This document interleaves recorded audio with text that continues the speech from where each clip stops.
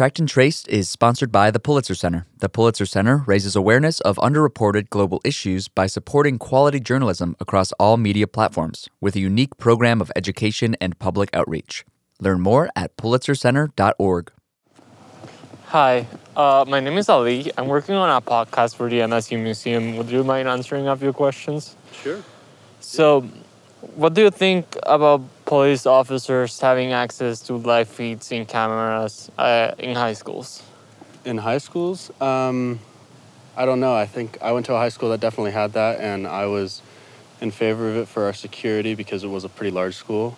I think it sort of depends on where in the country you are and what sort of the situation is. But in general, I think I'm in favor of it. I think that police officers having access to what's happening in schools is very important because it puts the pressure off of the school system itself and the teachers themselves and onto the police officers. Yeah, that could be potentially very problematic. I don't know how that would work. How do you think that would be problematic? I don't know. That seems like a little extra to me. I don't know. Honestly, I think it's actually very much needed. It actually could prevent a lot of things going on, and they could be there a lot faster if they know what's going on. Instead of getting a phone call saying, like, come help us now. If they saw the footage maybe 10 minutes before, they could be there to stop a lot more problems. But yeah. Do you think that's gonna have a long-term effect on preventing crime? I think it's gonna give more people jobs and things to do, but now you need the funds for those things. So I think if they're able to implement it, it could be long-term, but I don't know if those funds would be there for long-term. So it all depends on money, I guess. That's how things work, I guess. Well, I feel like since there are so many school shootings, they should have recordings from the high schools to know what's going on in high schools, which is I think it's important. And how do you think that might help prevent future events of school shooting, for example? I mean, it might be it might scare the kids. It might be just, I don't know how to say this, but it might stop them just to say that, yeah, we're seeing what you're doing. It might stop them in the future, maybe, hopefully, I don't know. Yeah. Live feeds from cameras in high schools. If there's a situation like a school shooter, for example, then I can completely understand giving them access to it. But if it's just small schoolyard stuff, just a fight breaks out between two kids, they're both sent off, then I think that's dealt by the school, so the police shouldn't have access to that. Hey everyone, I'm Antoine Scott, and this is Tracked and Traced, a podcast about surveillance technology and how it affects you. Today we're talking about surveillance in education. We'll hear from Eleanor Catolico, who looked into a new agreement between the schools and police department in Dearborn, Michigan. Dearborn Schools recently agreed to share a 24/7 video feed with some of its schools with Dearborn Police. Eleanor looks into how the technology is going to be used, what safeguards might be in place to prevent abuse, and how overall increase in surveillance might affect students. Later on, we'll talk to Chris Gilliard and look into another aspect of surveillance in education. We're talking about digital proctoring and the remote surveillance of students. But first, here's Eleanor Catolico reporting from Dearborn, Michigan. Parkland. The 2018 mass shooting at Marjory Stoneman Douglas High School claimed the lives of 17 people and traumatized thousands more. 3 years later, that tragedy still haunts Dearborn Public School Superintendent Glenn Maleko. My biggest nightmare is the potential for an active shooter situation. Maleko is speaking to members of the Dearborn City Council. The meeting has a thin crowd of in-person attendees. The scene has all the aesthetic trappings of local government. 4 flags stand behind the 7 council members. A golden emblem featuring a car is mounted on the wall, commemorating the city's ties to Ford Motor Company, which is headquartered here. The auto industry has drawn immigrants from all over the world, including countries like Lebanon, Iraq, and Syria, since the early 1900s. Today, Dearborn is known as the city with the highest concentration of Arab Americans in the United States. This evening, Superintendent Maleko is encouraging council members to adopt an agreement that could help the school system better protect its students and staff. The district has security cameras in many places in its high schools, not in classrooms, but in cafeterias, hallways, and other common spaces. Under a new agreement, the local police will have live access to these video feeds to help officers respond to threats of mass harm, like a school shooting, more quickly and efficiently. But the district's argument failed to sway some residents. During the public comment period, a few shared their grievances. Leonard Wright moves toward the microphone and casts doubt on the plan. Technology is a great thing, but everybody sitting up here recognizes that it has been used for nefarious means. Daniel Domitar takes his turn. He questions whether the agreement could be effective in stopping a tragedy at all. I would like to hear a real-life scenario where what they're asking for is actually going to help, because based on what we know from previous shootings, it happens fast. By the time they figure it out, it's too late. The damage is done. How is this going to prevent that? If it doesn't prevent, how is that going to help anything? But Superintendent Maleko says too much is at stake if they fail to prepare. I do not want to be here down the line to say only if we use the technology that we had that could have saved the life of a child. After about an hour of discussion, council members unanimously approved the agreement between the schools and the police. Dearborn Public Schools and districts across the nation are facing increasing pressure to keep students and staff safe. Last year was marked by tragedy and trauma. School shootings were on the rise. There were 34 shootings at K-12 schools, according to an Education Week analysis. In 2020, there were 10. In 2019 and 2018, there were 24. Experts stress that school shootings remain statistically rare, but Dearborn Public Schools, which serves over 20,000 students, is preparing for these worst-case scenarios. When crises evolve in real time, like an active shooter situation or a medical emergency, seconds count, 100%. That's John Leacher, the district's health, safety, and security supervisor. Before working in Dearborn, he was the police chief in Flat Rock, Michigan. He's one of the administrators who will oversee how the live camera footage will be monitored. With quick access to video feeds, officers responding to the situation would have a better chance of knowing exactly where an emergency is happening. This is to prepare us in case of what we hope never happens, right? The ultimate worst possible case scenario. Some of the district's buildings, especially its high schools, are massive, making a tactical response even more challenging. Leacher says that's why the agreement between Dearborn Public Schools and the police department is important. Well, what we've got implemented here is the ability to potentially know where a potential shooter is immediately as the emergency is unfolding. Dearborn and many other Michigan districts are part of the country's evolving school surveillance landscape. The use of video surveillance systems in schools is not new. Most K-12 districts have some type of camera system monitoring spaces inside buildings. Generally, they exist to secure school campuses but also deter bad behavior. And at least 3 states have passed laws to allow districts to install video cameras in special education settings to protect students from potential abuse or clear a teacher's name if accused of inappropriate conduct.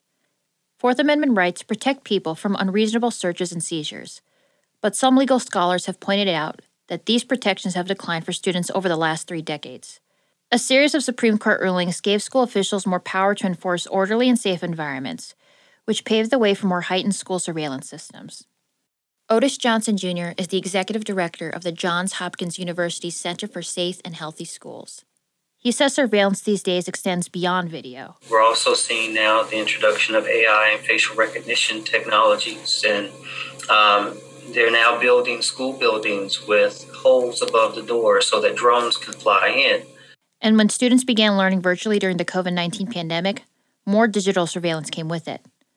Some districts hired third-party companies to monitor student email accounts or social media activity, or purchase software that tries to detect cheating. But the question is, with all of these sophisticated technologies, has surveillance actually been effective in stopping a school shooting? Johnson Jr. says no. We have no evidence that the inclusion of SROs or video footage has somehow made these shootings less likely. SROs are school resource officers, which are basically police officers assigned to schools. In fact, Johnson Jr. says over the sounds of some rustling paper that current studies, including his own research, reveal something else. These systems often disproportionately harm students of color. We do know that the presence of these technologies do in fact relate to higher suspension rates, higher exclusionary discipline, and higher referral rates to authority. It really does impact kids' perspectives about schools, whether they're safe, whether they're themselves perceived as suspects when they come to school. Those things then relate to feelings of school connectedness, belongingness, trust. Some Dearborn activists have been critical of the district's agreement because they worry the cameras will be used to prosecute Black and brown students. Alexandria Hughes is an activist with Accountability for Dearborn. Hughes tells me school surveillance creates a climate of fear. In school, you're there to learn and, make friends and to grow up and learn different lessons and to develop. In schools, they shouldn't have to worry about being arrested. And, that's a bit concerning because this is children. These are people who are just trying to become their best version of themselves. David Mustonen is the communications director for Dearborn Public Schools. He rejects claims that the technology will be used to target and discriminate against students. It really insults me to think that somebody says that this district and all that we are doing and all that we have done throughout the years and the number of resources that we put forth to make sure that students are successful with a 95% graduation rate in this district, that someone would insinuate that we are here to put kids in prison. I'm incensed by that. I'm infuriated by that. And I'm offended by it because that is not what we as educational professionals are here to do, and that's not what we do in Dearborn. Abbas Wozni is a sophomore at Fordson High School in Dearborn. He says many of his classmates aren't aware of the district's agreement with the local police, and he has mixed feelings on the situation. District officials maintain that the police department will only view the live video streams during emergencies. On the one hand, Wozni says it is the police's job to keep students safe, and it doesn't bother him if he and his classmates are monitored in the event of a real threat. But he says all the surveillance still makes him feel uncomfortable. And it's weird because, since when school's supposed to be a safe place, where I can express myself, but now they're watching us and they're being able to listen to us wherever we are. Dearborn residents have a reason to be skeptical of being watched. Following the 9/11 attacks, Arab and Muslim families in the city became a target for government surveillance and humiliating harassment, all in the name of national security. I think a school setting should be a safe setting for parents, students, families to enter without the worry of, am I being recorded right now? Who is seeing this? That's Zainab Fahas, the Safe Spaces Director at Michigan's chapter of the Council on American Islamic Relations. Fahas says more surveillance could further erode community trust in Dearborn, where some families are recent immigrants.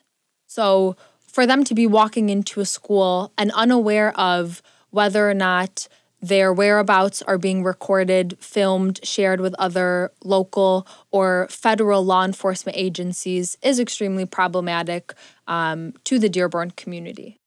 The district says, however, it's not implementing this agreement in order to identify students' residency status.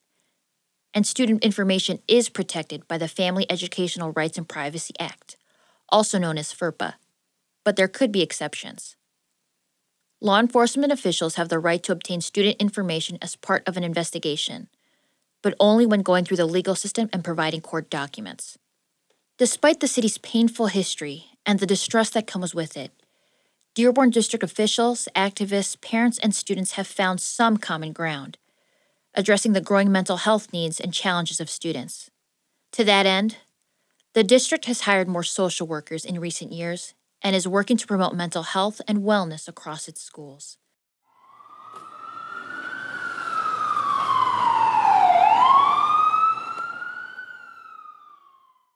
Two months after the city council meeting in Dearborn, tragedy struck 35 miles away. The city of Oxford, Michigan suffered immeasurable grief and loss when a 15-year-old sophomore allegedly opened fire at Oxford High School, killing 4 students. The suspect has since been charged as an adult and is facing 24 counts, including first-degree murder and terrorism. His parents have also been charged with involuntary manslaughter. This is an American high school in Michigan that is a crime scene. That's footage of Paula Tutman, a local news reporter from WDIV, recorded on the scene at Oxford High School the day of the shooting. Now, there's some important evidence inside because this is a school that was also well equipped with surveillance video. And what the undersheriff told us is that they will be going over this video, but it is very likely that from start to finish, they will be able to see what happens. All we can do is hope and pray that there are no more fatalities. But as we end this evening tonight, this is what we take home. This is not an Oxford tragedy. This is a community, a Michigan, and a nationwide tragedy. Oxford ignited another reckoning about how to keep students and staff safe in schools. In the days following, a cascade of copycat threats befell school districts across Michigan. Dozens of schools briefly shut their doors out of an abundance of caution.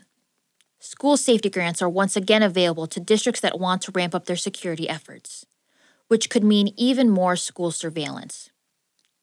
In Dearborn right now, video cameras are limited to high schools.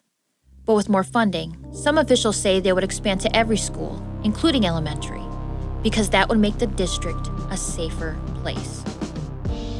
That was Eleanor Catolico reporting. As newsrooms across the country close their doors, independent and unbiased journalism is more crucial than ever. We rely on you, just like you rely on us. This spring fundraiser, join us in protecting public media. Your support keeps us thriving. Invest in WDET's next chapter at WDET.org or tap donate in our mobile app. Now we're going to look into another kind of surveillance in education. That is technology used to monitor students during testing or virtual learning. To do that, we called up Chris Gilliard. Chris is a professor at Macomb Community College and has written about surveillance in education for a number of outlets, including The Washington Post and Wired. You can catch him tweeting from Hypervisible. So, Chris, thank you for joining us today on the Track and Trace podcast. In today's episode, we're looking at surveillance in education.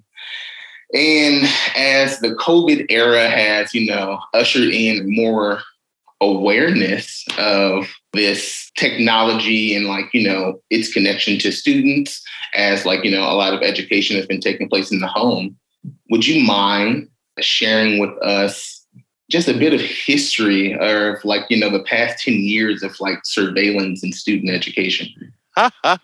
Well, I can't do that justice in an hour, because it's a lot. So I'll speak to the one that you mentioned, which is remote proctoring. So that's one of the things that's really taken off since the pandemic. Now, these systems existed before, but basically they're an effort to mimic the conditions under which students would take a test were they in person, right? So the idea is that there's someone, in person, there's often someone who either stands up at the front of the room or walks around the room in an effort to curtail what they think might be cheating and maximize the honesty of the student. That's not how I think of it, but that's generally how it's understood. So since the pandemic, as many people moved work and school to home, there's been a huge uptick in the use of these services, which in some way or another use cameras in order to gauge people's faces. Sometimes they use eye detection. There's room scans. There is sometimes noises can be understood as cheating. Sometimes whether or not someone is in the background, that can be flagged. So what all of these systems do, so there's a variety of companies that do this. I am not going to name any of them in particular because, as it turns out, they're very litigious and they often come after critics. And so I'm not going to name any of the companies specifically, but there are a variety of these systems. And essentially what they do is some form of tracking students and tracking the audio of people. Again, as I mentioned, sometimes eye detection in an effort to do to maintain what they call academic integrity. And again, I say what they call because we can get into this, but I don't think that's what it does. And curtail cheating.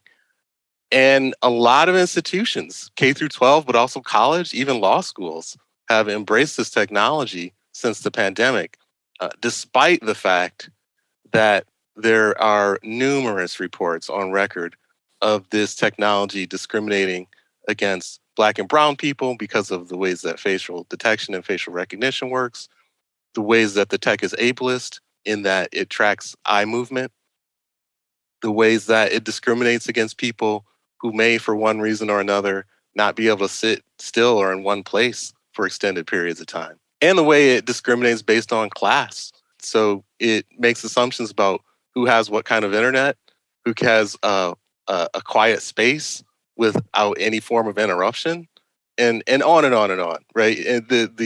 And also there's an assumption that the institution, and by extension some third party, and whoever else they sell that data to or give that data to or show that data to, has the right to intrude into a person's space simply because they want to engage in the process of learning. So this is just a super brief rundown. I'm happy to expand on any of those things or talk about any other variety of ed tech surveillance that's existed in the past 10 years.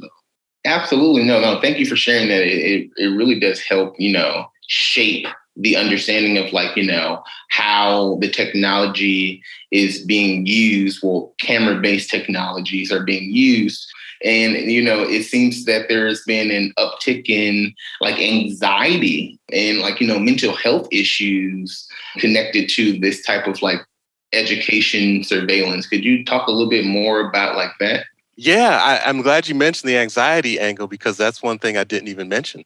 Again, there's numerous reports. It's on social media. It's been reported by Vice, by Washington Post, by New York Times, by the Chronicle of Higher Ed, Inside Higher Ed, of students who have had to undergo a variety of extreme measures just to take a test. So, for instance, Black and brown students often have to shine bright lights in their face for extended periods of time while they're taking a test. Again, any noise in the background, any movement, sometimes these systems use AI to flag people. So anything that is understood by the AI, and again, we could get into that if you want to, but anything that is understood by the AI as abnormal, and again, that is their word. So I have a problem with this word, but that is their word.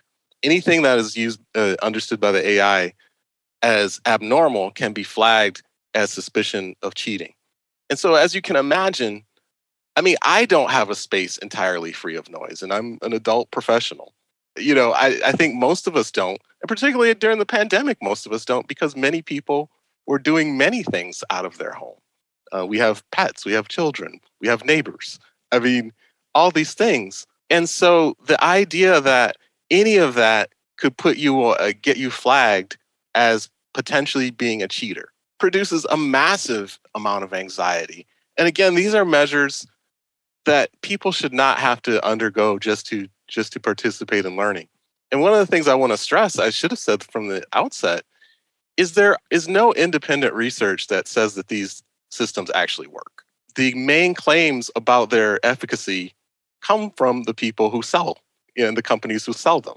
And so, you said that you're familiar with some of the stuff on social media, so you've probably seen the variety of videos about how to circumvent these systems.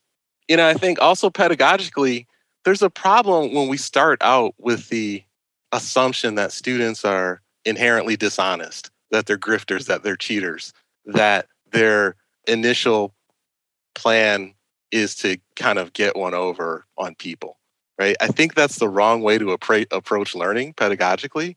And I think it produces all kinds of negative outcomes. Yeah, I really appreciate that perspective. But, on the counter of that, it seems though the advertisements and a lot of the literature in which those companies, not to be named today, really that they use, it seems as though it is really highlighting things that we know are true, that educators are overworked and really tired, especially in the public school sector, and that there should be some additional aid. And for many school districts, they see this, as a way to aid their struggling teachers with the classroom support that is, absolutely needed. So what do we do with this emergence of technology and that is coupled with teacher burnout? Yeah. Well, there's a couple things. First of all, to refer to a previous point, these systems do not work. And second of all, they discriminate. Okay. And so my stance, and I'll answer your question, but my stance, right, is if we have a system that is the illusion of working, and it also discriminates against large swaths of the population, that we shouldn't use it. So if you can't have, for instance, a proctoring system that doesn't discriminate against disabled people, that doesn't involve forced disclosure of disabilities, that doesn't recognize Black and brown people as human often. That's where we start, right? Like, if we want to have a functioning and equitable education system, we have to start with recognizing people as human and including them in these systems. If we can't have that, then we can't have any other conversation. I mean, I've been teaching for a long, long time, and I understand some of the things that you're speaking to. And one of the things that these systems do is they are put in place because institutions don't want to have some of these larger conversations that will require investment of time and money and institutional will. But often, I mean, some of these systems are very expensive, for instance. So if you want to talk teacher burnout, instead of spending $500,000 for a remote proctoring system for a year, I mean, there are lots of other places that money could go to. So it will require different kinds of conversations and a degree of will that often is lacking in our educational systems. But again, they actually don't work. So, I mean, we need to start from there. They don't work, and they're often discriminatory against some of the most marginalized students in our population. And so we can't really have any other conversation. To me, we can't really have any other conversation until we talk about that. Like you've mentioned several times, you know, the harms of surveillance falling upon the most marginalized populations. And it seems as though, thinking about Detroit and its surrounding areas and the implementation of like surveillance technologies across the board, that there has not really been any significant shifts in like what safety means to citizens. And prior to, I guess, this heavily surveilled state, and, you know, as a former student in Detroit, you know, I remember the feeling of school already being heavily policed. And I wonder, putting myself into that position 20 years later, what does it mean to really step into a space where I know that, like, you know, there's an eye in the sky on me, and the instructor already, you know, sees me as argumentative and, you know, or defensive or just a problem, you know, when it's the same things that all teenagers are going through, like, you know, but it looks different because I'm in my body. Exactly. You know? Exactly. And it's really hard to think about like how to deal with that. And, you know, I just wonder, as an educator, what measures are you taking? What types of conversations are educators having with each other about this? I mean, there's vibrant communities all throughout education, you know, from K through 12 all the way through law school, as I mentioned, about these subjects. If I would extend some goodwill to people who advocate surveillance, I mean, I do think that often what people are interested in is the safety of young people. There's some very different ideas about how to achieve that. And so I think there are a lot of these conversations going on, but it's very difficult for a couple reasons. It's a delicate subject about which there seem to be, in this country at least, not the answers people want to hear. And the other thing is that when we think about safety, we want to think about safety for whom, right? And so, as you mentioned, your own experiences in school, when we think about school being safe, we want to think of it also as a place where people feel safe to be who they are, right? To explore ideas, to not feel that there'll be repercussions based on a conversation they had or a mistake they made when they were a child. They want to feel safe to explore their identity in all the different ways that we understand that. And so a lot of times surveillance is not just going to capture, the person who's bullying someone.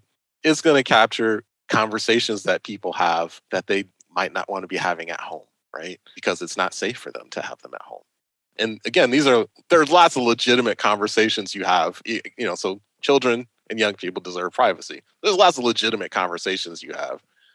So I'm not talking about anything outrageous or illegitimate. There's lots of conversations that young people have they want to keep between themselves or among themselves, and they should have that right. And so a thing that cameras and microphones everywhere can do and currently does is often strip people of that right and that ability. Because that youth and that space is very formative, I think it's very dangerous and not good for society to do that to children. I think it's not good to do to anyone. There are some specific reasons why it's not good to do to children. Yeah, absolutely. I had a friend tell me a story just last week about, they're back in school and, of course, taking their college classes virtually now. And they were assigned to revise their own work. And so they're collaborating with themselves. And so their revised paper was sent back with 100% plagiarized. Oh, gosh. And they were really having a hard time getting their professor to understand that the paper that it is citing is my same paper. Mm-hmm. And if you just look at it a little further, you could see it's just my paper. Yeah. So there's no way that I plagiarized. And so there's functions of these systems, and then people who are relying on them, it just seems there's a lot of speed bumps ahead. What do you have to say to the future student, the current student, for them to stay steadfast in this experience, or perhaps learn how to move around it? Yeah. So that's a great question. I think one of the amazing things I've seen in the past couple years is the ways in which students have been often at the forefront of pushing back against these technologies, whether that's pandemic surveillance, whether that's remote proctoring, whether that's plagiarism, in quotation marks, plagiarism detection. Often students have a greater lever for pushing back against these things than even instructors do, because administrations often think of students as customers, and unhappy customers equal people who are not going to be return customers. So there are, in some ways, that students have the ability, especially and particularly when they band together, to push back and resist these things. And we've seen a lot of that because I think people are becoming much more aware of the extent to which surveillance and algorithmic judgment, right, through artificial intelligence and machine learning, touches every aspect of our lives, makes judgments and assessments about us that we often don't have the ability to push back on or question. And as more people see that, and not even people, and so one of the things I would say to them is that you don't have to be an expert in these systems to understand how these systems affect your life, right? Because you are an expert on your own experience and the degree to which these things are deployed against you. That's a thing I think people can find some solace in. And I mean, I've seen so much of that just in the past 3 or 4 years. Okay, that does it for us today. Thanks for listening, and see you next time on Tracked and Traced. Tracked and Traced is hosted by Antoine Scott and Natasha T. Miller.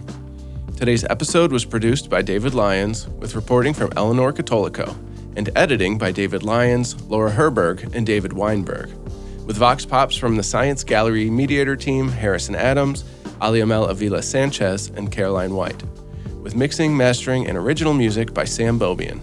Tracked and Traced is a collaboration between MSU's Science Gallery and WDET, Detroit's NPR station, with support from the Pulitzer Center, the Community Foundation for Southeast Michigan, and MSU FCU.